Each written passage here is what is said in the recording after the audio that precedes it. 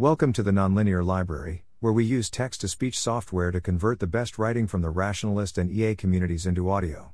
This is UK Foundation Model Task Force, Expression of Interest, published by Ojorgensen on June 18, 2023 on Less Wrong. Ian Hogarth has just been announced as the chair of the UK's AI Foundation Model Task Force. He's the author of the FT article We Must Slow Down the Race to Godlike AGI, and seems to take X risks from AI seriously. To quote his Twitter thread. And to that end I put out a call to people across the world. If you are an AI specialist or safety researcher who wants to build out state capacity in AI safety and help shape the future of AI policy, then get in touch. We have £100 million to spend on AI safety and the first global conference to prepare for. I want to hear from you and how you think you can help. The time is now and we need more people to step up and help. The Google form to leave an expression of interest is here.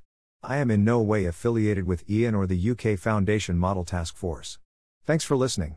To help us out with the Nonlinear Library or to learn more, please visit nonlinear.org.